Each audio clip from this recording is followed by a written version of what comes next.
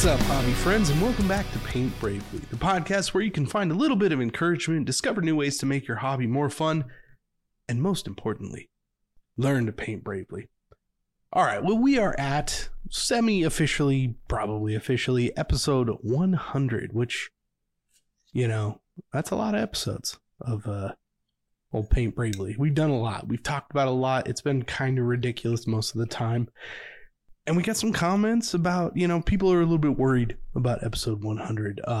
Annika was worried, said, you know, you're not going to try and change or do anything, you know, professional or competent or anything, because that's not what they're here for. And I have to tell you, no, we decided, we had a lot of talks about episode 100, and we decided there's no reason to change. There's no reason to try and, you know, make this a professional arrangement or be more than we are. We're just who we are. So we're going to get into it. We're going to talk about some hobby stuff. We got some cool stuff going on. A lot of stuff going on, actually, in the last couple of weeks. It's been Christmas. We're hitting New Year's, episode 100, all this stuff. But I'm going to turn it over to Brent. What's going on, Brent? What you been doing last couple of weeks, hobby-wise? Yeah, episode 100, depending on how you count Kobold Talk 1 and 2, landing on Monday, the 1st of January, 2024. So we're entering a whole new era here on episode 98 of Paint Bravely, the podcast. Like, technically speaking, sure.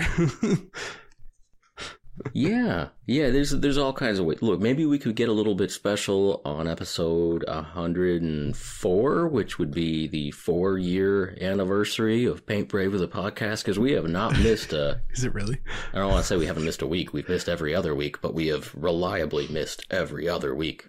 Yeah, we haven't actually missed an episode, right? That's how you would count that episode. We haven't missed one in almost 4 years.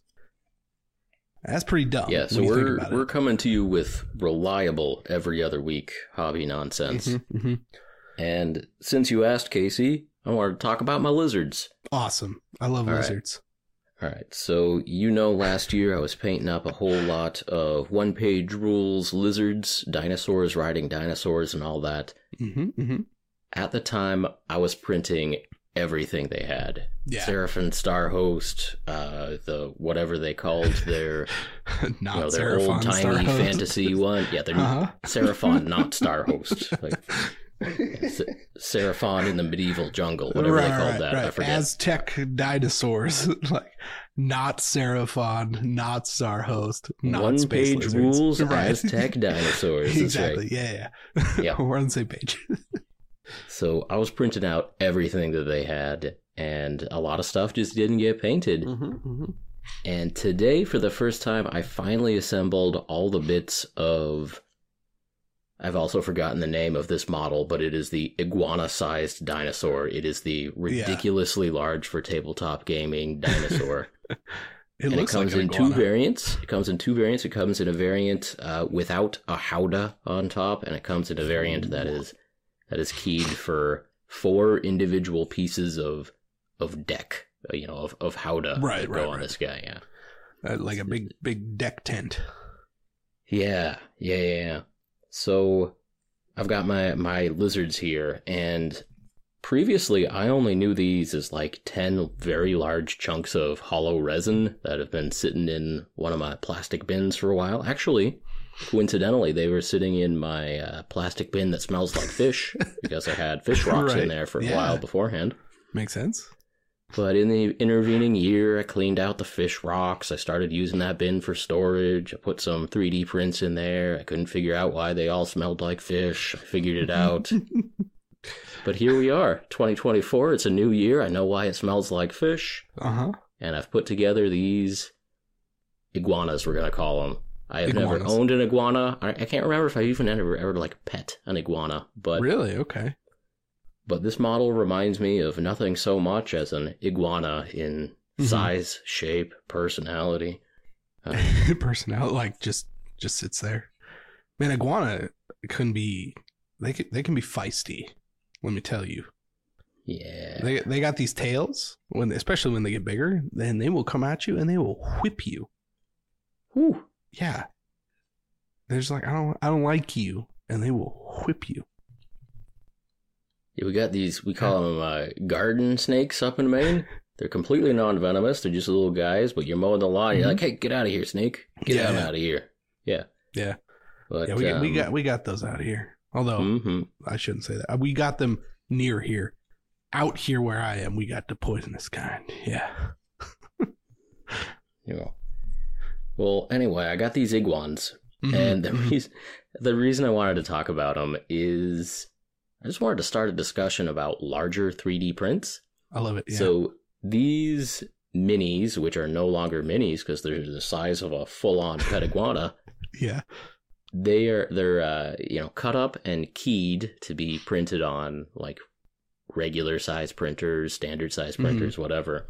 And so this is it's like 9 pieces for the body plus 4 legs. So this is a model that I think is 13 pieces. That's so many pieces. If it were a plastic model, that would be a very reasonable number of pieces. Okay, that's fair. Yeah. But still. But the problem is with the 3D printer resin, it warps and shrinks a bit more than, plastic or casting resin or anything like that. And so I found when I went to go put it together, I'm forgetting those 15 pieces, whatever. Anyway. Okay. It's like some extra spikes that are separate or something. Yeah. I haven't even put the howdah on yet. Oh my God. That's 4 more pieces. You start putting the little dinosaurs on top of their riding positions there. You start putting little flags on it. Anyway, I'm not worried about those. Those will all fit on fine. Yeah. But when it is one organic creature and you're printing out 13 parts and there's just a little bit of shrinkage, a little bit of warping in the 3D printer resin, they don't go together great. Like the person who did the 3D modeling did a fantastic job. The cuts are in logical places. The keying is all very professional and like it should work. But if I, depending on my printer settings, depending on the resin I'm using, what I'm washing it in, how long I take until I do the final cure on it, how long it's in the final cure, how long it's in my plastic box that smells like fish before I glue things together. I actually don't think that variable's too important. But, probably not, no, realistically speaking. But my point is that there's, a couple of percent warpage, essentially, on each one of those 13 bits. And so when I went to glue it together, they don't quite fit together right. Yeah. And so I've got 2 iguans here that have really pretty bad gaps in them. I mean, like the cameras, like I'm watching, obviously we're talking over webcam. Yeah. That gap is like considerable. It's visible on your webcam. Yeah, like it's a gnarly gap. Yeah. Yeah, there's a center line gap. There's a gap right where his lizard belly button would be. Yeah. There's a couple in the tail, a couple on the neck. Oof. The legs actually slotted in mostly pretty well, but this is a situation where I'm gonna have to watch that old Marco video where he's mixing up milliput, putting in alcohol, getting the milliputty butter. Millibutter, yeah. Millibutter, yeah. Millibutter, yeah. You have to fill these all in like Marco Frazzoni taking care of a lizard, Yeah, just an iguana. Just filling in some gaps. Yeah. Yeah, so I don't know if you have anything to say on that. I just wanted to start the conversation about large 3D prints, essentially.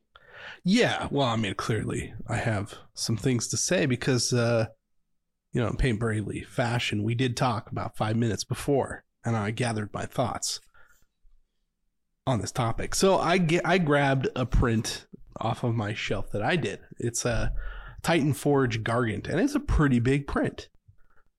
But like it actually looks really good. And I think that there is a limit, I guess. I think that 3D printing, especially resin 3D printing, like I think there's a specific limit. If you can kind of fit everything on 1 to 2 plates worth, that's like, okay, I got the body, I got the arms, the legs, kind of like the standard build for a model. I think it's fine to have a large model. But when you start to cut up pieces, like I've been printing out these dwarfs from One Page Rules. I got everything in the army printed up. Like literally all of the models that are in that army. I've printed, I don't know, it's got to be over 100 models at this point. And the last model that I have to print is this giant combat excavator, which is the dumbest thing I've ever heard. Yes, with a combat excavator. And I don't know how that's combat, whatever. But like the base, like it's like over 60 different parts that you can print out for this thing. And the base itself is in 4 pieces. And the printer that I'm using is a large printer. It's like a 10.5-inch build plate, right? And I mean, realistically, for what most people are buying that's just out there on the market, like that's kind of the big size, right? Unless you're spending a lot of money getting, you know, one of those huge, like more industrial style 3D printers for at home. But like not a lot of people are doing that. So like if you have to break up the base into 4 separate like 9-hour prints, something's gone wrong. We've gone too far. I think this is like, because it doesn't quite look right. And the gaps are so big that it's like, why are we 3D printing if the idea was to do things we couldn't do in traditional model making? If we can't cast this in 1 piece or 2 pieces or something simple, like why would you print it in like 20 pieces? That just seems crazy to me. Like we're moving backwards as we're moving forward. Like, yeah, you can do this at home and get this model and whatever, but like, man, you're doing so much work that it just doesn't feel worth it anymore. And the amount of money, it's not like you're saving money because you can print unlimited models. Now you're spending $30, $40, $50, $70, $100 on one large resin print, and time. Yeah. And like time is money. I don't care what you say about whether or not you're doing anything with your hobby time to make money or whatever it is. It's like that is time spent that you could be doing something more productive. I just feel like there are more productive things than trying to build this gigantic 3D printed resin model that isn't going to look that good in the end. Yeah, that's part of it. So I hadn't really considered the lines, the seam lines, the joins, the cracks, the gaps. Yeah. But they're very real. Just the nature of 3D printing resin, it's hard to control the shrinkage, the warpage, or at least without doing a whole lot of optimization, which involves printing a lot of large parts, which is not going to happen. And that's the other thing, right? It's like, yes, there are people out there who are going to be doing 3D printing as like their full-time hobby. That's what they really like to do. And I think that's great. But that also means that there's a lot of time and effort put into, like you said, optimizing, getting all this stuff out proper. So when it keys together, it's like, no, I'm not worried about these gaps because it is perfect. Well, that means you have a perfect environment, perfect resin, perfect settings, perfect everything else to make sure that what you have on your machine and your location and temperature and all these things works perfectly. That's a lot of effort on its own. And like, if that's your only hobby, I totally get it. And I think that's great because that's what you're there for. But for most people using a resin printer, like that's not going to happen. And these things are drawing us in to buy these kits and these parts and whatever it is. And it's like, man, I feel really bad getting a big pack or something and then having this like centerpiece be a thing that like I can't do it. It's too much. Yeah. And that makes me feel bad for, the designers and everything because like there are a very small pool of people who are willing and able to try to print that out. Yeah. And then the percentage of people who would actually paint it after that goes down again. And that combat excavator has been probably painted once by the company. I've never seen it painted. Ooh. Even on their opportunity. Thing, I don't see it. Yeah, that's true. Now you have to spend a week printing it just to make a video. I'm the only person to ever paint this model.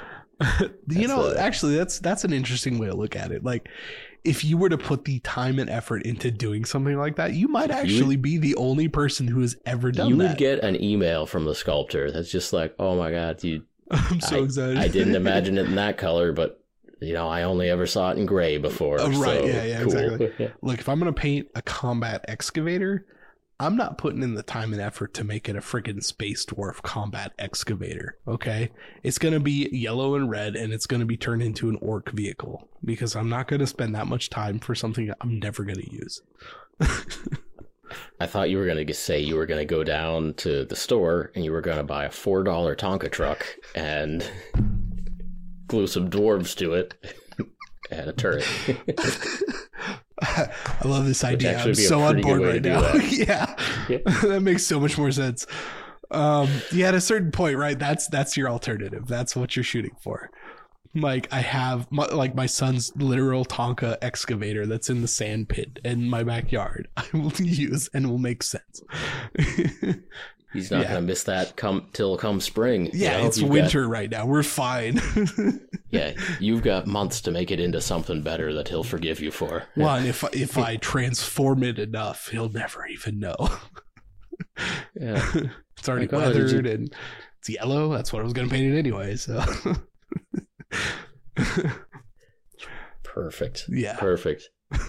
Oh, yeah, man. but so I continue to like 3D printing. I think it's fun. I think there's some stuff that it does really well. Like a nice detailed 75 millimeter model looks so good on a 3D printer, especially if you can get it in one or maybe two parts. Mm-hmm. It's so good. It can be so good. And, you know, we were talking before, like, there are some bottom limits on the scaling, like for the companies that have their models kind of tuned to either 28 millimeter or 32 millimeter. I think normally the 32 millimeter works a lot better, just a little bit thicker, a little bit more durable. Yeah. Yeah, I've printed out actually like a fair amount of models in the last like few months, right? Been working with this GK2, you know, we've talked about it a few times. Really cool, really good printer. Best prints I've gotten since I've started 3D printing. But like I've printed some pretty fiddly stuff. And like it's all 25 mil stuff. And it's, I don't know, it's borderline. Like I wouldn't recommend anything in 25 millimeter on a 3D printer, because now you're getting into this weird territory of it being like, sure, the size is fine for like D&D or whatever. Yeah. But the weapon, the scale of 25 millimeter is just so thin that like a sword and like chains that are hanging off a model or cloth or anything like that is just so thin that you're gonna break it. Like it's 100%. You will drop it at some point, especially if you're actually playing a game with it. You will break it, and that's just a bad feeling. The 32 mil stuff and up, like it's a little thicker. Certain companies, like I've noticed that too. Like I like certain companies more because they design thicker pieces. One Page Rules is a good example. Like they generally have thicker models, and I like that because I don't feel like I'm gonna break them. Yeah. There's this Iguans. He's beefy. Like he has a thick boy. It feels good. Feels good. Yeah. They're nice hollowed out pieces, and they are keyed very well. Like they have little nubs so that they integrate and like, you know, basically internal pinning and everything. But too many cuts. And the fact that they're like split in half and the tail is split in half on top of that is like too much for me. Yeah, I would have looked at that file and been like, never mind, I'm not printing this. Well, live and learn. But a lot of the, especially like the monthly subscription ones and stuff, or people that sell on My Mini Factory, they're using the wow factor of like showing the army, and then there's a couple of centerpieces behind there. And sometimes, like if they do a second month of release of that army, they'll one up their previous centerpiece. So this isn't even the largest dinosaur from One Page Rules. It's not? There's one that's like coiled around a full-on pyramid. Oh man! And I don't know the names of all these, but I looked at that like, ooh, like I have that pulled up. So, and sometimes, you know, they're made for people who have standard size printers or people who have like standard large printers, I guess, if that makes sense, like one of the larger 4K ones. A lot of times there isn't even the full complete file for your your Uncle Jesse's, your faux hammers, your people who actually are equipped to just go for it. Yeah. And do the whole thing. For sure. I don't know. It's tough. Some good whinging on that. I'm satisfied. Yeah. I mean, I really enjoy 3D printing.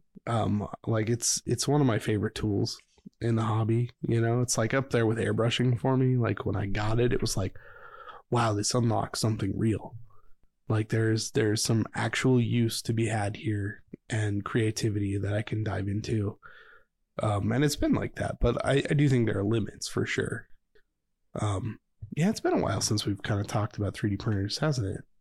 No, we do it pretty frequently. I mean, It's been a couple weeks. It's been like 2 weeks. Yeah, every other week we talk about 3D printing.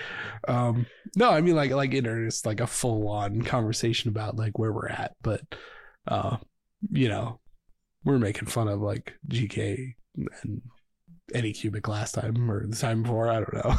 Now we're here. But you're saying all these nice things. Your representative might get to keep their job, and crush. Maybe might see another day at the even get a raise. You never know. You never know. God, Anycubic needs to. Anybody got a contact? Just let me know. Let me know. Just don't want to. All right, we should switch topics to something that makes you happy. What makes you happy, Casey? It was just the holidays, and traditionally, like we get some stuff. You buy any, or do any, or gift any, or get any gifts of minis or things in that nature? I already told you all the stuff I bought on Black Friday. Yeah, no new acquisitions. Oh, okay. You went out on Black Friday and you're just like, that's it for me for the next quarter. Yeah, I think there's still some Tabletop World stuff coming in the mail. They gotta ship that from. Oh yeah. I always get it wrong. Croatia. I think Croatia might be Czech Republic. Right. Okay, Croatia. That sounds right too. I don't know. Yeah, I feel bad now, but I'm just waiting waiting on some stuff from Tabletop World, but it'll get here when it gets here, and then I'll have some more little houses. Oh, speaking of which, though. That'll be the end of Christmas 2023 for old Brent here. Yeah. Man. So I kind of made an interesting. No, I'm not going to say it's a mistake because I'm appreciative, and I am truly. But so I use my Amazon wish list to just kind of keep stuff throughout the year. But then when it comes time for the holidays, like my parents especially will go to the Amazon list and be like, well, this is clearly what he wants, so we're gonna shop off this list, right? Well, I know a month ago I bought just a lot of bases from Amazon because there's a couple different companies. See, Brent's got his bag of bases. I got my bag of bases here. These are the Eve model. You can kind of hear that. Oh yeah, gotta love that sound. I bought some bases, and I bought a lot of bases, right? Hundreds and hundreds. Are you just lifting the same bag on camera and off camera? I can't tell what you're doing. And I got another several hundred bases for Christmas because they're fairly inexpensive as far as a gift would be.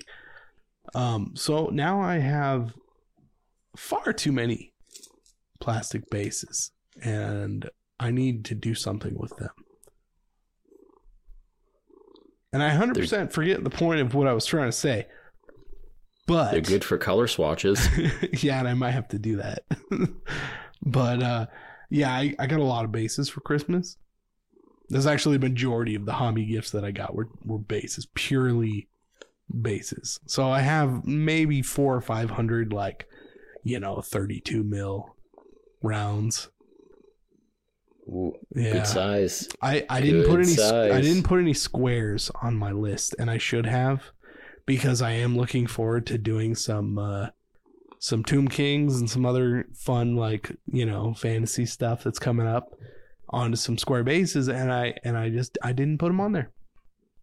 But the list is there, and I keep track and I do things, and then I forget about it, and Christmas comes around, and then I'm like, oh yeah, all that stuff that I put on my list, and it shows up. It's like, it's great, and now I have all these bases I need to figure out what to do with. So yeah, I also got some army painted grass tufts. Those are nice. Oh, I already have those. I got a lot lowland shrubs. Merry Christmas. Yes. Oh, and I got these like leaves in a jar. That was actually pretty fancy. I was excited. That's pretty good. Yeah, I got like brown, yellow, and green and red, and I'm pretty stoked about these. They're like little the cutout 4 leaves. seasons: brown, yellow, green, and red. Yeah, so I'm pretty excited about that. Yeah, I'm gonna make. I finally got my plinths in the mail for my resin beast and stuff, all that. Mm-hmm. So it was a good Christmas. Yeah. Heck yeah. Yeah. Very good. Very good. Let's see. What else you got, Casey? I got a huge list, and I'm trying to like sort it mentally, and I'm looking at it on the screen over here. Because like your list is couple of things long, and mine's like 40 things long. I got this sweet silicone desk cover. Yeah. Okay. I know it seems weird. So like I bought a bunch of silicone mats for my 3D printers. If you spill resin, whatever, you cure it, wipe it off, it kind of cracks off, you remove it, it's no big deal. But I've been like using one as kind of this dry palette that you just like wipe off, or you bend it and the paint just flakes off. And it's kind of like those pop, the pop things, whatever people have been using lately, but just in a large flat mat, and they're super cheap. But my wife got me a table-sized one. So on my main table, I have this huge silicone mat that just is slapped down on top. So it's basically like a giant palette that you can put whatever you want on and just cleans off. That's kind of cool. It is kind of cool. Yeah. It is pretty nice. It's just like dump some isopropyl alcohol in there, and it cleans up as brand new. It's amazing. Yeah. Very interesting. All right. Good work. Yeah. So I feel pretty good about that. I've been really working at getting my space like kind of up to snuff. Really shooting for that level 10, hobby room. It's looking good. Every time I see your space, you've got an extra cabinet there filled with painted minis. You got more lights. You're sitting at a nicer looking chair. Like, it's all coming together. It's all coming up, Casey. Yeah. Yeah. Every other week, something gets added to this room. It's really pushing it. Although like I've got these like stored like black storage cabinets out here, and I've got this little bench that's kind of sat in front of them. And like my whole hobby space feels a little bit like a locker room right now. Like I'm going to go over there and sit and like, dress out for like gym or something. It's a little weird. Yeah. It gets you in the mood. It gets you in the zone. Yeah. Puts you in the right headspace. Pumping me up. Right. Yeah. Yes. Exactly. All right. It was a rough first half, but we're going to get them. We're going to get them next time. Yeah. Exactly. I got my shipment of what are they? Nightmare? Let's see now. I forgot the name. I think it's Nightmare. Yeah, Night Models. I feel like it's Nightmare spelled with a K. It is Nightmare spelled with a K. Yes. Night Models is the store. So those are the metal old style orcs, right? Yes, made by the dude who made the original orcs for GW back in the Rogue Trader days, the early ones, good ones.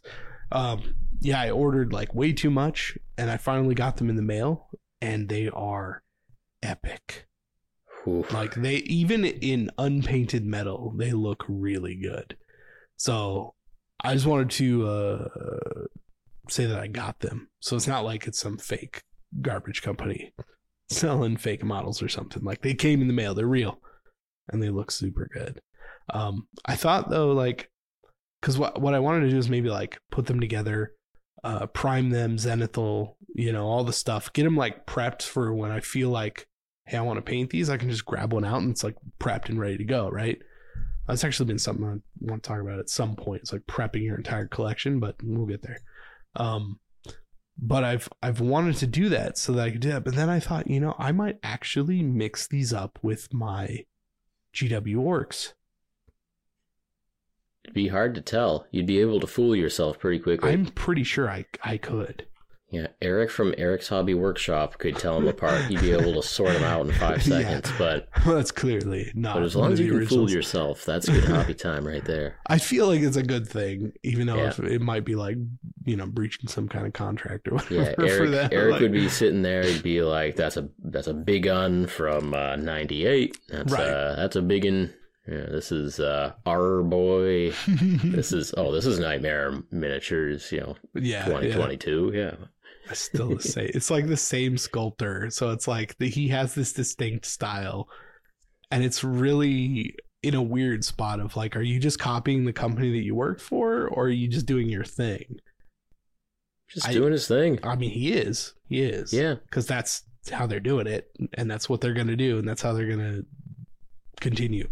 But it's like they're really close, like really close. He was sculpting orcs back when they were spelled ORC.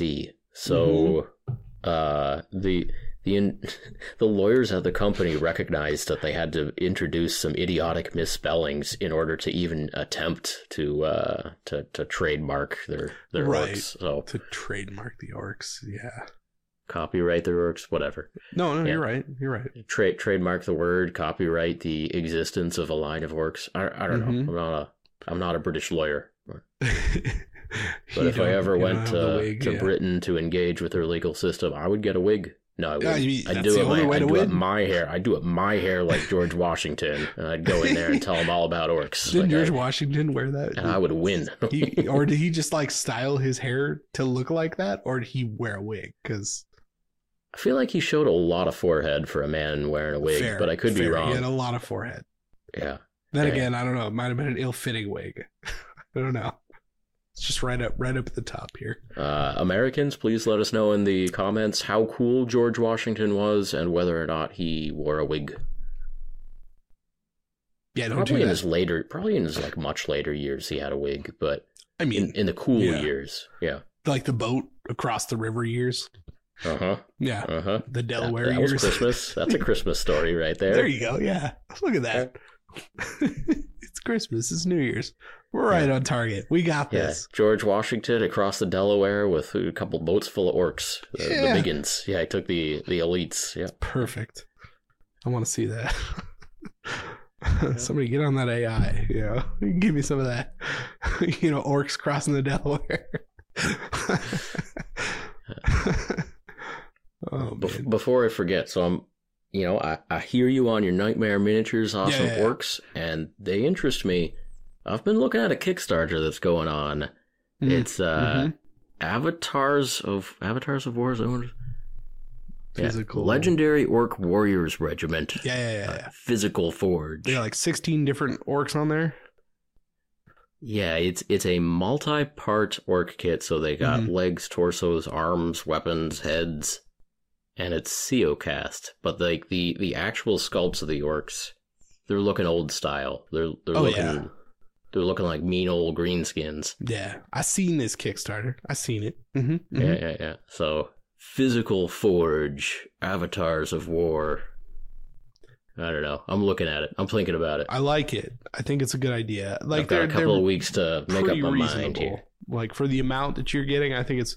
It could be better, but it's reasonable. It's reasonable enough, Yeah. They're definitely cool looking orcs, so gotta give them that. Yeah, it's reasonable if you've got some Christmas bucks. Like if anyone's saying, "Oh, I didn't get anything cool for Christmas, but I got this grandma money." That's true. I literally maybe you get yourself some multi-part orc kits. Yeah. Yeah, my grandma. Well, my birthday is like. In December, it's near Christmas, so it's like I kind of get this weird double up generally. It's kind of the bummer about that.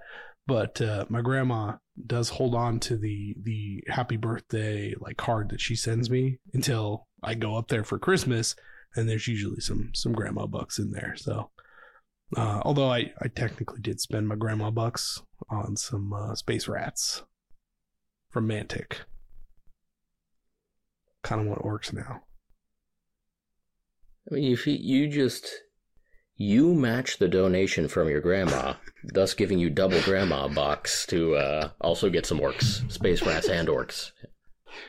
It's fair. It's a fair point. Yeah, a generous donor has matched grandma's donation to the hobby collection.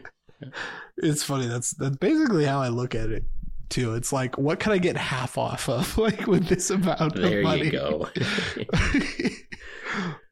Grandma doesn't know how much orcs and Space Rats cost. That's true. She doesn't. She doesn't know. We'll help her out a little bit. Help her get me the perfect Christmas gift. Mm-hmm. No, I picked up the Veerman Strike Force from Mantic. I've been meaning to for a long time, and somebody like mentioned it in a comment on my now fairly old Space Rat video that I did that poll for, which actually got a good amount of like traction on like whatever change.org or something. Yeah.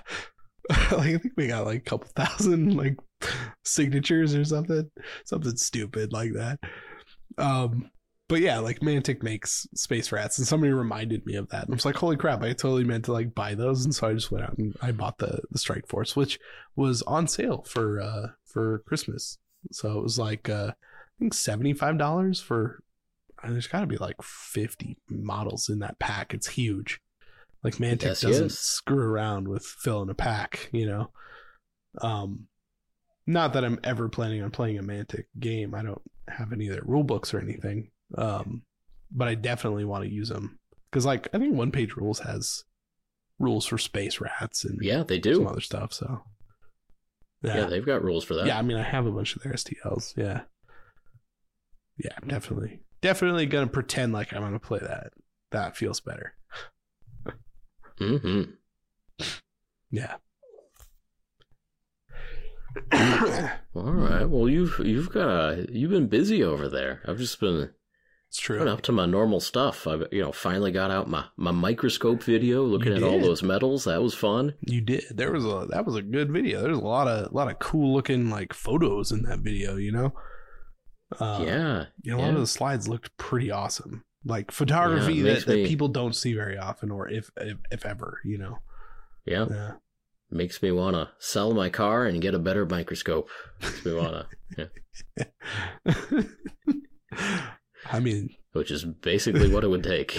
Yeah, like to move up from like the standard microscope you can get to like an actual good one. Is it that big of a price jump? Scientific equipment goes stuff you can get on Amazon, stuff that's the price of a car, stuff that's the price of a house. Like that's just the grades of scientific equipment. I mean, it makes sense for almost any piece that you need. Yeah.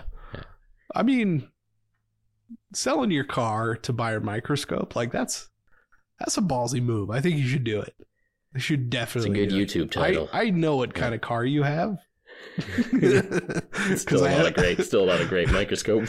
Yeah, it's an all right microscope. Okay, it's okay. I had the same car. Yeah, weirdly, Brett and I have the same car. We'll see if the used car dealer has any trade-in program for microscopes. You never know. You never know. I mean, sometimes, and I'm being honest here, sometimes they literally send out things that are like, you buy this car and you get yourself a fancy new telescope.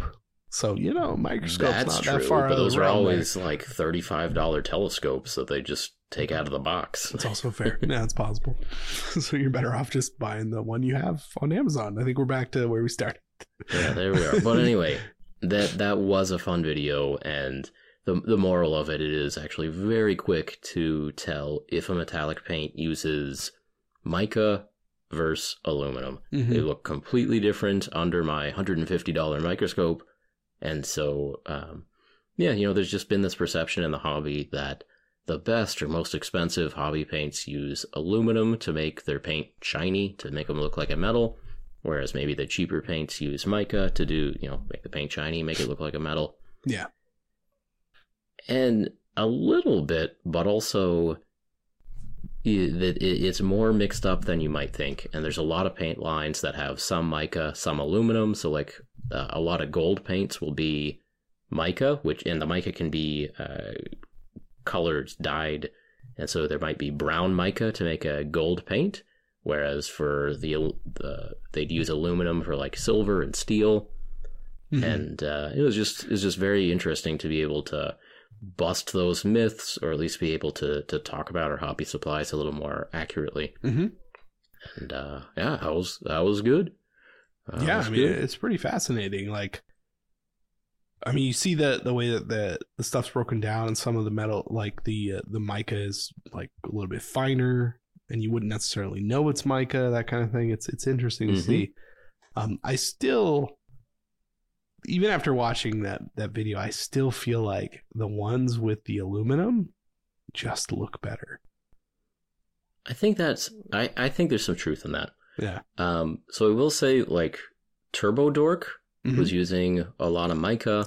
A lot of the like colored metallics were using a lot of mica. And so mica's okay. So the big difference is that mica is translucent and aluminum is opaque.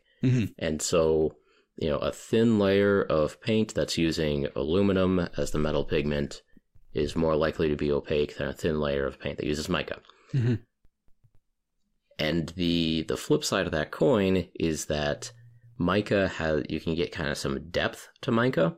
So especially if you want to do like a bright red metallic, green metallic, blue, whatever, if you're stacking layers of blue tinted mica on top of each other, you're getting more depth and more saturation, more color saturation. It makes sense, yeah. Like a lot more reflection of like that light off of the mica and the like bouncing back at you, that type of thing. Yeah, and supposedly mica actually is a little bit more reflective than aluminum. Interesting. Also, my understanding is that it's a little bit easier to get aluminum into a suspension to make the paint out of, and so there's less fussing around with the paint medium that needs to be done by the factory, by the companies. So there's various trade-offs, and it's not all just do you use mica or aluminum. There's obviously all kinds of stuff going on with the paint medium and the binder and all that. But yeah. I mean, I think it's pretty fascinating for sure. I wonder. I mean, I don't think you came across this at all in any of your samples, but is anybody using both at the same time? Like, it seems like you could do both. I don't know. The answer is yes. Sort of? And I found this very recently. Oh, okay. I think you knew the answer to this already, Casey. I think you're baiting me. I may have subconsciously thought about it, but no, I'm not. I'm serious. Like I didn't. I just thought about this. So one of our topics that we have on our list for today is the day this podcast comes out is actually the first day that the embargo is lifted for talking about Warpaint Fanatic. I've been holding some up a little bit here. Not that I was. Oh, there you are. I got some over here on the side. Okay, good. Got my little rack of Warpaint Fanatics over here. Yeah, and so they're coming out with 18 new metallic paints, and of course I had to make me 18 slides of those to put on my microscope. And essentially what I found is like about a third of them are aluminum, about a third of them are mica, and then I guess the other third are actually a combination. Like you put it on the microscope and they're like mostly mica. So maybe it's like 90 or 95% mica, but there's 5 or 10% aluminum in there. And I don't know, best of both worlds, or I mean, it's interesting that works well enough. You want the reflectivity of mica with the coverage of aluminum, then I can see that happening. Yeah, that may be the case. That may be what's going on there. Yeah. So that was a surprise for me, and actually, I communicated that back towards the army painter. Yeah. So in some of their early marketing, they'd talked about, we've got a new line of metallics coming out. We're using more aluminum content in our paints. And depending on how you read those advertisements, it actually sounded like they were using like all aluminum in their paints. Right. I think a lot of people are under that impression, actually. Yeah. So I was sitting over here playing with my little microscope. I'm like, that's mica. That's mica. It's clearly reflective rainbow rocks here. Like, what are we gonna do? So I got my guys on the line. I'm like, you actually have like a lot of mica in this metallic line, and they looked at my slides and they're like, oh, yeah, this is actually more mica than I think the marketing people thought. Yeah. And so I don't know if they got their wires a little bit crossed over there. I mean, who knows? Like that process from whatever people are mixing paint, doing this on this day and that day. Who knows? But yeah. But I mean, the paints I've tried, the metallic paints that I've tried are solid. Like there's I haven't done a ton with them, but I've swatched a few of them out, and they're like, yeah, looking good. Do you want to just talk about Warpaints Fanatic? Just do like jump on in. Jump on in. Go right now. But yeah, I just wanted to set the record straight that there's mica and aluminum in that line, and something that I had not seen before then. They have like 6, 7, 8 paints that have mica and aluminum, and I don't know if that 5% aluminum just increases the opacity a little bit or what, but I would think so. I think they're shooting for opacity on a lot of, at least from what I've seen from the marketing materials, like doing swatches on black bases and stuff. It's like, look, this is one coat, compare that to any other paint. What does that look like? We all know that Guinness Gold coverage, right, is abysmal. A lot of GW metallics are like their base, obviously they're differentiated by base and layer, but it's like that. It's like the mica doesn't seem to cover very well at all. But having the Fanatics paints be kind of this like, it's really thick, really pigmented, it's gonna cover and it's gonna do its job. Like, okay, I can see that. Like, it definitely is that. Like, in most of the paints that I've used, it's good. Like, I can get one coat and be fine with it. Yeah, I've been swatching some out. I've been painting a bunch of models with the Warpaint Fanatic, and it is so much better than their last version of Warpaint. Yeah. No, I think that the distance that they've come is tremendous. Like, it is seriously night and day from the normal like Warpaints that they've had forever. I mean, like they took a good place in the market that certainly needed to be filled. The like inexpensive entry point, right? For a lot of people, it's going to do the job most of the time. But then, when you're starting to improve and you're having to fight the paint to do that, it really hurts you as a painter trying to get better. And I think that, because I still don't technically know the price of each bottle. Like, we kind of sort of know, but not technically. I think they announced $425. Did they actually announce that? I didn't see the video. Yeah. So, okay. Yeah. Well, in that case, then I think they're in a good spot. These paints being competitive in price, being, I think, slightly larger than some of the other ones, or I guess Citadel in particular, is gonna do a lot, right? Because Army Painter are already so widespread. They're like, out of the mini painting stores that I have near me, I think all of them have Army Painter. Yeah, and that's the big reason why we care about the releases from Army Painter, is because they are so widespread. I mean, we're lucky that we have at least 10 paint companies in our little hobby that are all putting out. Realistically, they're all putting out some good products. Like, there are good paints from. We can sit here and list 10, maybe 15 companies, and that's awesome. But we don't talk about the releases from every one of them. We talk about Army Painter because, at least for us, they are in all of our nearby stores. Like, their distribution is just so solid in America and through lots of Europe that it's relevant. Yeah. No, I think they've done a really good job at like kind of establishing this network, right, throughout all these countries and stores and all these things, and bringing in these paints now. Like, I mean, they're gonna kill it. It's gonna be insane. Yeah. So, to the best of my knowledge, I mentioned that there's 10 or 15 hobby paint brands out there.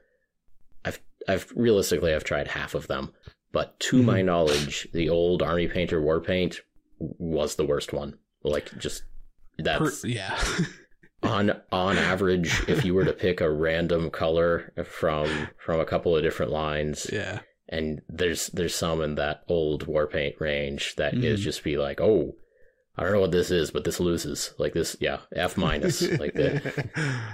They had some decent colors. I bought some of their like color match series ones that were pretty good. Yeah. There are some ones that are fine. Yeah, and like that's the thing. Like, making paint is kind of a solved challenge. Like, people like humans have been making paint for hundreds of years and acrylic paint for decades at least at this point. It's just whether or not you can eat it and you die is the thing. So most of the hobby companies are making fine or great paint. Like, my scale is basically good enough or not, and pretty much every other brand is solidly in the good enough category, and the old Warpaint was not. Yeah, I mean, especially for what you and I are shooting for generally, like most of the paints we use are like fine. It's just like, this one you don't thin much, this one you gotta thin. Like that's the difference for a lot of stuff. I find that the new Army Painter stuff's, it feels a lot like Vallejo. Like, it's kind of on that level where it's like, it's pretty thick, but not like overly thick. You know, where like Pro Acryl's on the kind of thin side. Yes. So it's like, it's thicker than Pro Acryl, but like, I don't know, it's in a good spot. It's in a good spot. I agree. Like, on water and you're good. On my wet palette, I treat it very much like Vallejo or two thin coats of, there's a glob on your wet palette. Yeah. And you kind of wet a brush and you pull paint out from the glob on your wet palette, and then kind of that outer perimeter is the good stuff. It's the good stuff, the correct thinned. Right. And then you got your reserves in the center in the glob. Exactly. Yes. Exactly. I like that way of painting too, of like, because it stays for a good amount of time on a wet palette. Whereas like, I really like the consistency and use of Pro Acryl, but it definitely thins out a little too much on a wet palette. Like, if you let it sit for too long. So I think this is it's in a good middle zone of that. It's not like you have to thin it out and thin it out and thin it out a lot to make it work on a wet palette. It's right in the middle. So I want to mention one thing, and I don't know if you've had this observation, but when I've been like cleaning out my old wet palettes, like I use the paint, I come back to it the next day, open up the wet palette, I'm getting a smell, and I don't know if my pad's getting moldy and I gotta go listen to Vince about copper and everything, or I don't know if there's like something about the binder or the medium that it maybe has a little bit of smell to it. I don't know. To be fair, most paints, in like mini paints, stink really, really bad, and that's because all the stuff that they put in there, the binders and all the stuff, it starts to kind of rot and it's not great. So they put smells in there to cover it up. Now, I noticed the two thin coats one because they put coconut oil in it and you can taste it. It's not a good thing. Don't do it. But I knew it, like literally within the first 5 minutes. This paint tastes like coconut. Okay. So I just want to say, like, I am curious if anyone else has this experience. Like, when I'm painting, like, seems great. It's just the next day, it's just like, ooh, I've gotta wash this out. And again, I don't know.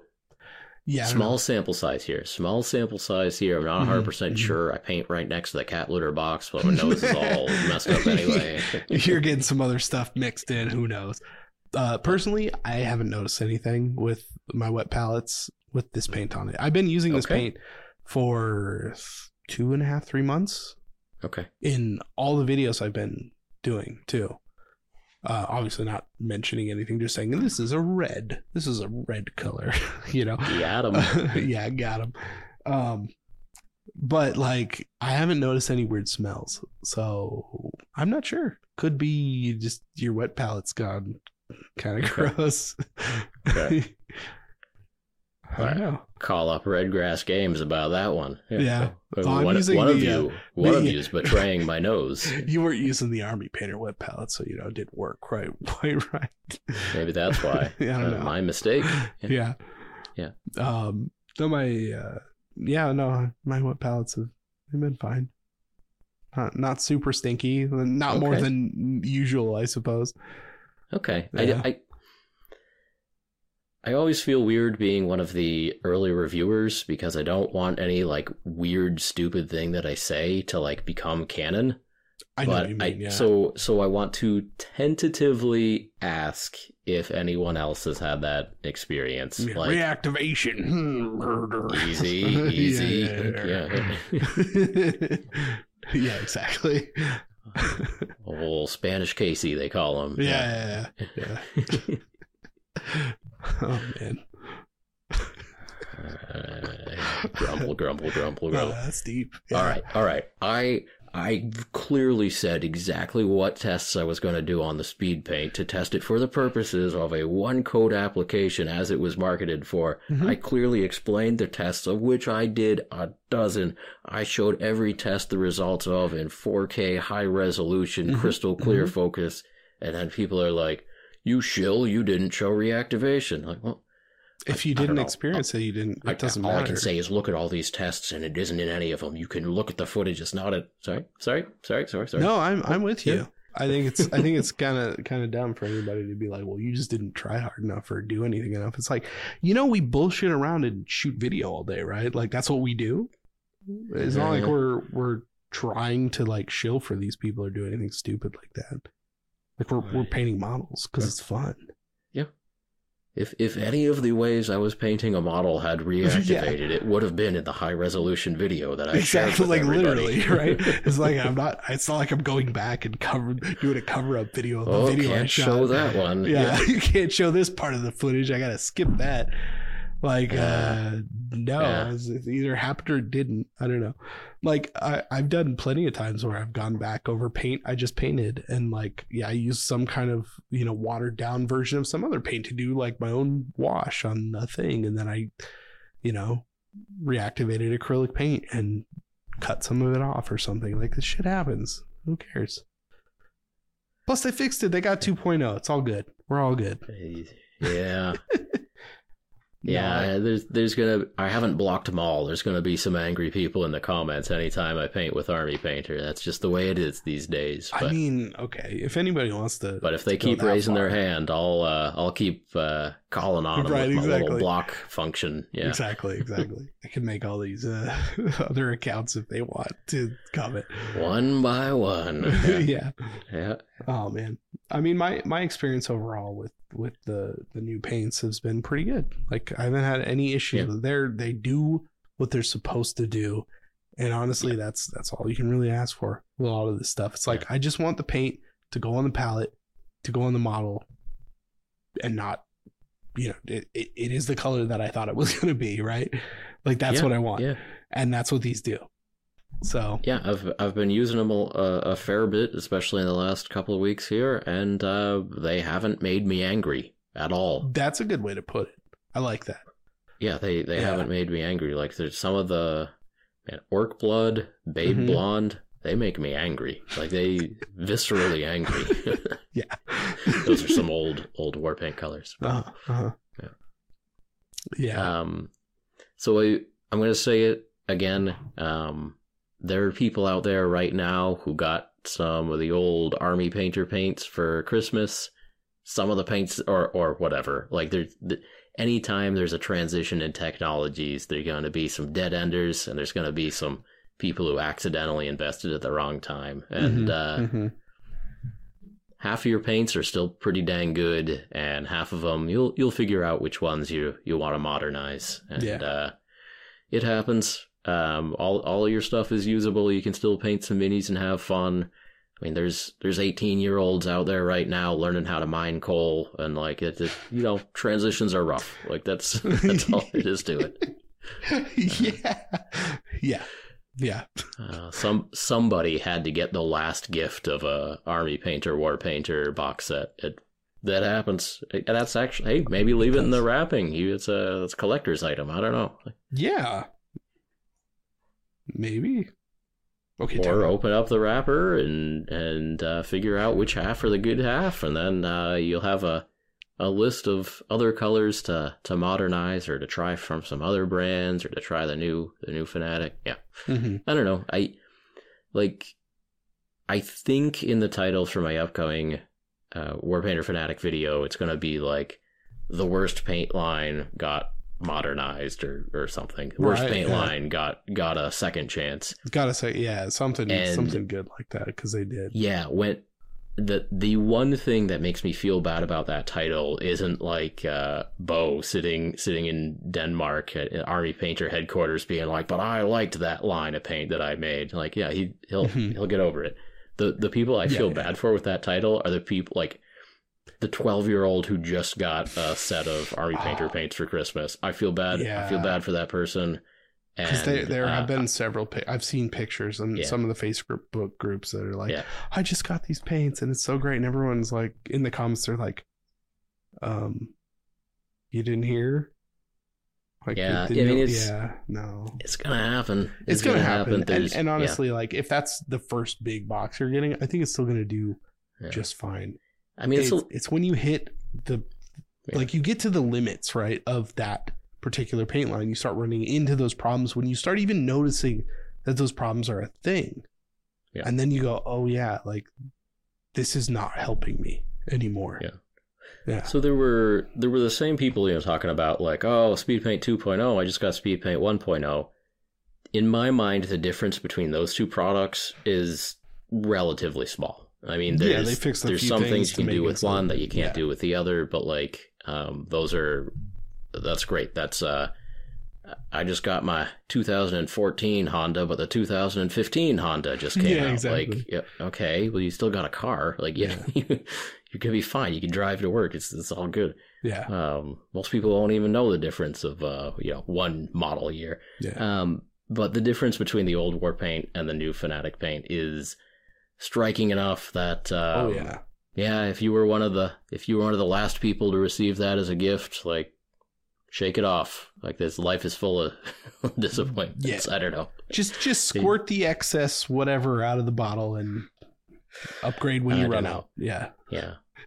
I the thing is, there's nothing I could really say to make that better. Like, that's just going to be a fact of life. It is. Yeah. It is.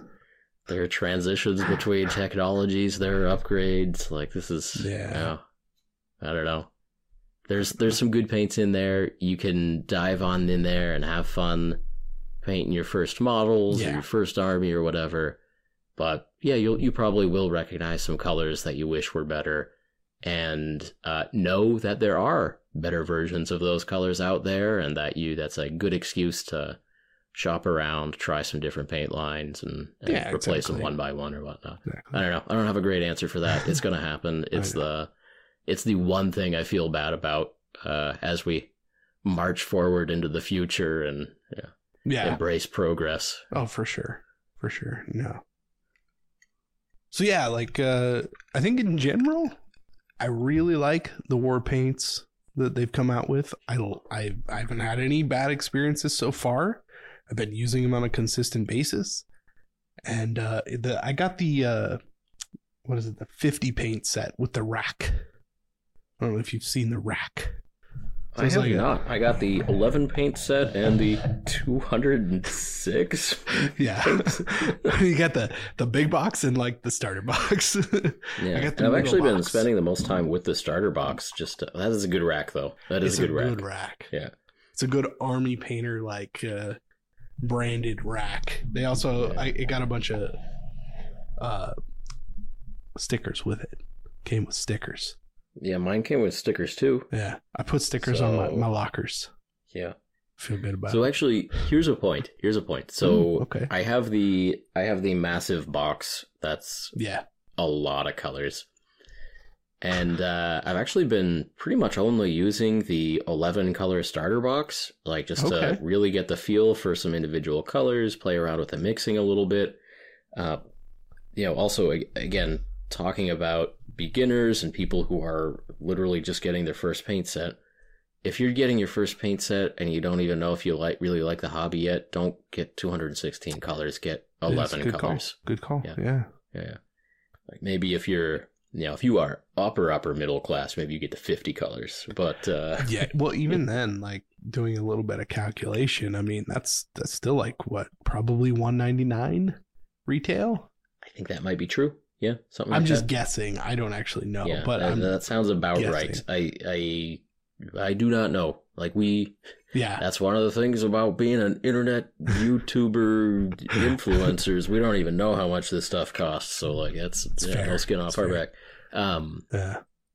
So we got to adjust for that bias too. But I've been spending a lot of time with the 11 paint set, and I've actually been getting some models that look pretty nice. Yeah. So that the paint set has one yellow, one red, one green, one blue. Mm-hmm. Brown, black, white, primer, strong tone, gold, silver. I think you got them all. But it doesn't even have a purple. It doesn't even have an orange. You got to do some mixing. Mm-hmm. That's not that you can make a good one of either of those with the mixing, but you can make it kind of passable. Mm-hmm. And I like the story that tells. Actually, is that you can definitely get some fun looking paint jobs with a small collection of paints. Mm-hmm. And then from there, you can identify what you're missing, what you want to expand out on that collection from. And if there's like a color family that you really like, that expanded triad thing that they do, which is actually a color family of 6 different lightness, darknesses within the same color hue. Whatever. That paint or whatever. 6 different tones within the same hue, I guess. That's actually a pretty good way to do it. Like if you're painting your orcs and you're like, wow, I wish I had an actual highlight color handy and I didn't have to mix it every time. You can just go out and buy that. Like it's in the color progression. It's pretty obvious what you want to do if you're highlighting within the same hue, basically. Yeah, and it is within like its own set. Like they could easily sell sets of like, well, here's the 6 in this particular yellow. Like the warm yellow set is like, the orange to bright yellow. And then, per your recommendation, they put the nice, perfectly good, readable names on the side. So I'm holding this ice yellow, which is actually a really good color. That is reminiscent of the Vallejo, like ice yellow. I'm not sure if it's the same name. The one that you mix into a lot of stuff for a highlight, though, and it works very well. Which I've been doing. Pale yellow, right? Pale yellow, yeah. So in this case, it's ice yellow. But on the side, it says very light yellow. And that is wonderful. True. It's perfect. Yeah. Yeah. No, that's great. I like the names that they have for their color families. I like that they, kind of identify where you are in the progression. It basically says you're, 1 through 6. I think they do it like cell phone bars of where you are. Yeah, it looks like light to dark. A 5G signal. Yeah, you get the 5G signal for your. Ice yellow is at the top of the 5G network there. Mm-hmm. Yeah. Mm-hmm. But no, I really like that. So I think I was in the room when they were deciding how many paints would be in the range. When I did my visit to Denmark a year ago, basically. Mm-hmm, mm-hmm. And they were talking about 200 and whatever, because I think Bo had a vision of the rack in stores. Oh, sure. Like I think it came to in a dream, like what the store rack would look like. And so that's so good. Did the multiplication, and that's 206, 216, whatever it is. And I was like, that sounds like a lot. Like I feel like a color range should be like 100. Yeah. Maybe plus some for, effect paints or whatever. Mm-hmm. But man, then I see those groupings of 6 of those colors, and it's like six brilliant blue colors, 6 pale blue colors, 6 gray blue colors. I'm like, okay, 6 green blue colors. I'm like, okay, it's nice to have that choice, man, and not that you need to buy all of those, because that's a lot of dang paints. But it's nice to have that choice. It's nice to have the the ease of shopping if you are trying to do more work in one part of the color wheel, you know? Yeah, no, I mean, it actually, it makes a lot of sense. Like you see them, especially when you see them lined up, because they have the hues on the bottle from darkest to lightest, and then they have a little arrow over the top of whatever the paint is that you've got. And like, it makes a lot of sense. You start looking at it and you're like, yeah, I guess I would need that kind of a range. Like if you're starting from the darkest and moving up, yeah, like that's super necessary. So I can understand how that would like grow kind of out of control very fast. You know, you go from 100 to like, oh, we're past 200 at this point. Like, yeah. So we both do like we like kind of all the paints that have triads that explicitly group paints together because it's convenient and it's logical.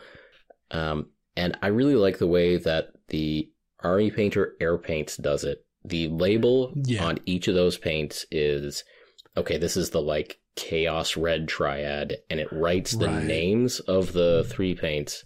I would like them better if they were, you know, practical names, but it at least writes the 3 names on the side of each one and says you are here at position 1 or 2 or 3 in this triad. And so that helps you understand, and this is an even better version of that, essentially. It's definitely more in-depth. This is the family you're in, and this is where you are in that family. Yeah. Well, and honestly, like I use their air paints a lot anymore. It's a good system. There's only been maybe, I don't know, 1 or 2 colors where I'm like, this mid-tone is not necessary. Like just go from the base to the highlight kind of thing. But I mean, for the most part, like they're pretty spot on. And in this, like you're getting even more subtlety in the transition. Yeah. So you have a lot of options. Right. And you know, if you go to the store and you're buying individual bottles, I would actually suggest that you only buy 3 from each of these families. Mm-hmm. But you can look at them and say, like, I like the darker side of the teal family. Mm-hmm. I'm going to get the darker teals. Or you can be like, you know what, these colors are close enough together that I can skip color 2 and color 5 and, you know, or whatever. Yeah. And, well, they say on the bottom too, near the kind of 5G bar, what family it is in. Like I'm looking at the teals right now because I've got them in my hand. Yeah. And it just says teals on the bottom, and it's like, there's 6 colors in this, and it's like bluish green and brilliant bluish green. It's like the next step up. It's just a little bit brighter, and it's more, you know, it makes perfect sense. So you're buying like 3, and if you think of it as a broken up triad, you're like, well, I want dark teals, dark, green blues. Then you have a triad that works from dark to mid to highlight. Yeah. And then if you want to go even higher, you can start anywhere in between and have 3 that work. Right. There's a lot of times where I'm using a triad from a company where I wish that the highlight was the mid-tone, or I wish that the dark one was the mid-tone, or, so I wish like the whole triad was shifted a little bit in either direction. Right, exactly. And so, one of the ways you can do this is like, if you need a triad of teal colors, you go to the rack, you see the 6 from that color family, you buy the 3 that you think you're going to get the most use out of, but they're still grouped together very clearly, like these work together. Or you just go nuts. But like I said, I've been doing most of my work with that a little 11 paint starter, and I think that's just in some ways a more healthy way to do it, of just to be like, this is this is a very reasonable investment to give a friend for their birthday, or to keep in your closet for a rainy day if you have a child and then you need a emergency, like we're doing crafts today. Well, and they're not like overly expensive for decent paints too, and that's where I really think that they're doing the best job, right?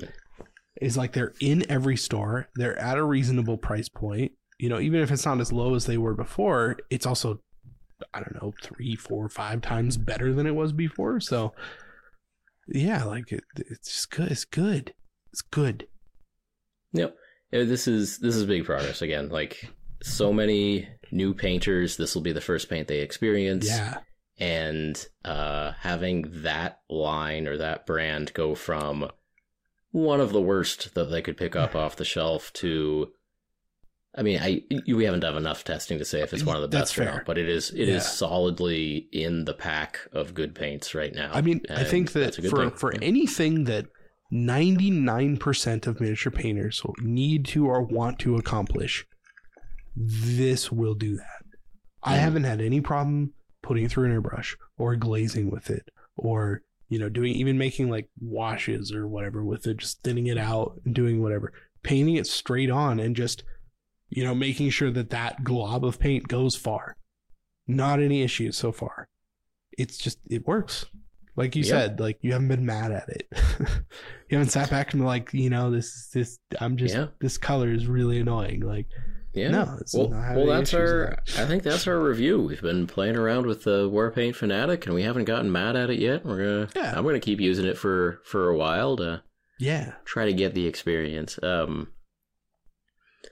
mean, I already had plenty of paints, like right. You know, prior to getting a shipment of Warpaint Fanatics, I had, you know, my go-tos were Pro Acryl, and then, you know, filling in the missing colors with too thin coats.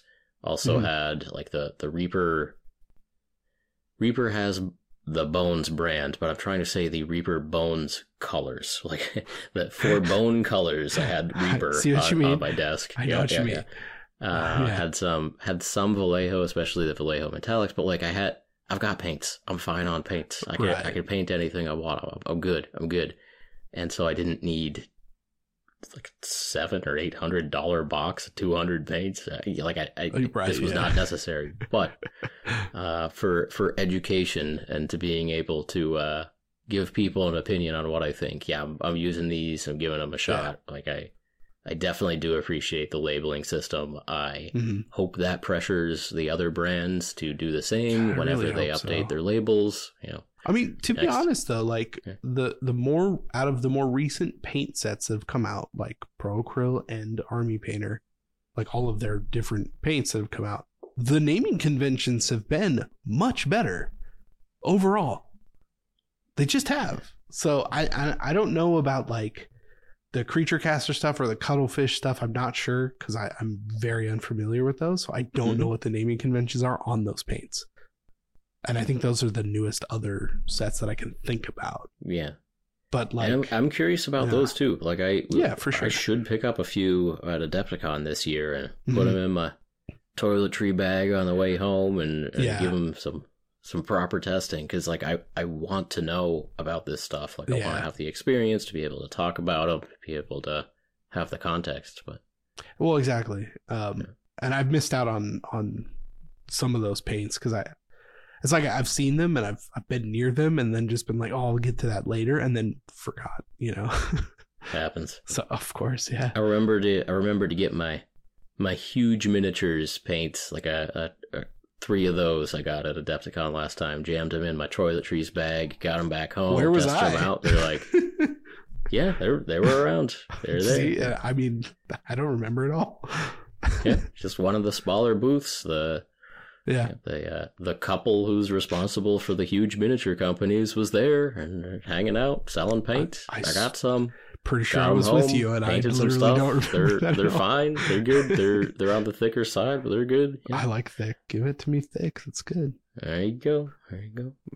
Get that printed. It's my tagline. All right. If you see Casey at Adepticon, you remind him to pick up some of them Cuttlefish colors. Yeah. Appreciate it. Oh man. And ask him if he has any kobolds in his pocket. I do. I will. I'll have more. We've got a couple of months until Adepticon. I will be giving out more instructions for what to do when you see Casey. I will have kobolds. I did a massive buyout of kobold cards, MTG cards, on eBay.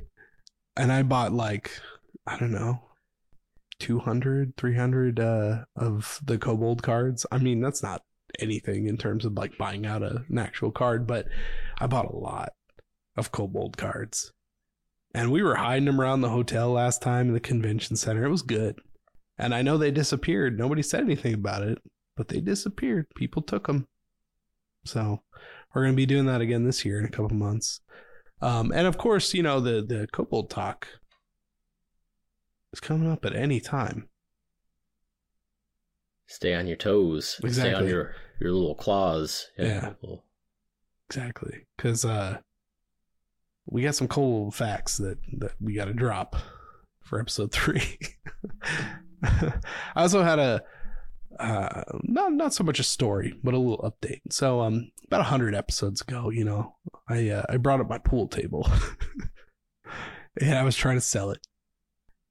And eventually, after many episodes of, it was like 4 or 5 episodes, I don't even know. It wasn't that long, okay? It wasn't that long. I sold the pool table.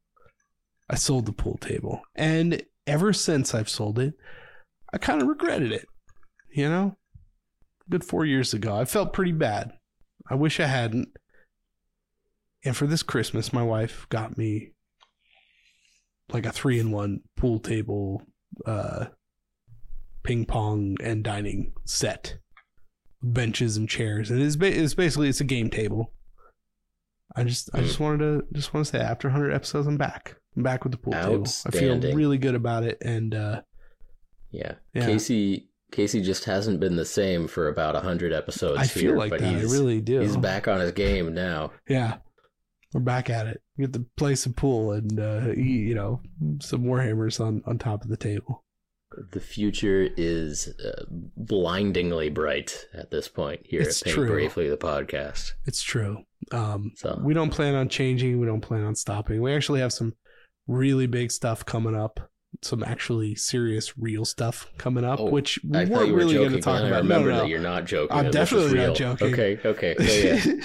Yeah, we were really going to talk about it, and I don't know that we are. We still haven't talked about whether or not we're going to talk about it. I was kind of going to wrap this up because we're in deep. We do actually have some really big stuff coming up, but we're not quite ready yet. But we'll tell you. But yeah. Keep a little notepad going with your Kobold facts. Remember to listen to us talk about whatever our big thing is. Remember to ask Casey various questions at Adepticon. And just know that 100 episodes later, he's got his pool table back. He's got his mojo back. Things are just right in the world. It's been 4 years. I feel like myself again. The future isn't all bad, Casey. It's not all bad at all. Not at all. Not at all. To another 100. I think we're good. Even though, like, what is it? Next week is like 4 years all you or something. Paint Bravely listeners who are still here. Yeah. We do appreciate you. Well, in that case, thank you again for joining us on another episode of Paint Bravely. If you enjoyed this podcast, please help us out by leaving us a review on iTunes, subscribing to the YouTube channel, and sharing this message with your hobby friends. And as always, we appreciate each and every one of you who are listening, and we will talk to you next time. Talk to you next time.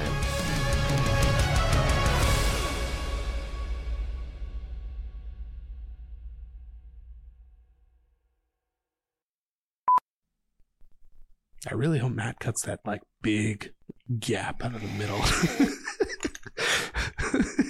It'd almost be funnier if he didn't know.